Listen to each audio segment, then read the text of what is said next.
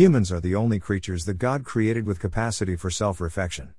The ability to think about ourselves, evaluate our lives and make significant changes on an individual basis.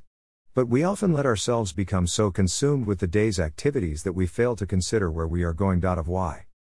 2 Corinthians 13 verse 5, test yourselves to see if you are in the faith. To be a follower of Christ Jesus, there is a path we are on, and our Lord and friend is with us all the way.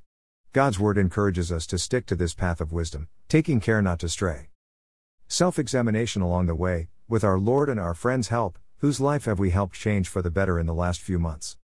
Jeremiah 29 verse 11, tells us God has plans for all our lives, plans for good and not for ruin. Are we still carefully following His plan for our lives, even though at times the going gets tough, because He has promised never to leave us or forsake us? Are we successfully avoiding the evil that would cause us to lose focus of His plans and purposes for our life?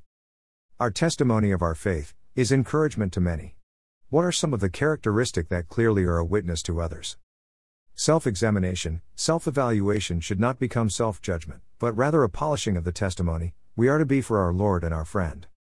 God loves us so much, and our love to Him back should be the best we can do, so it doesn't hurt to take stock and reflect sometimes on all we do in life for Him. God bless. OFJ.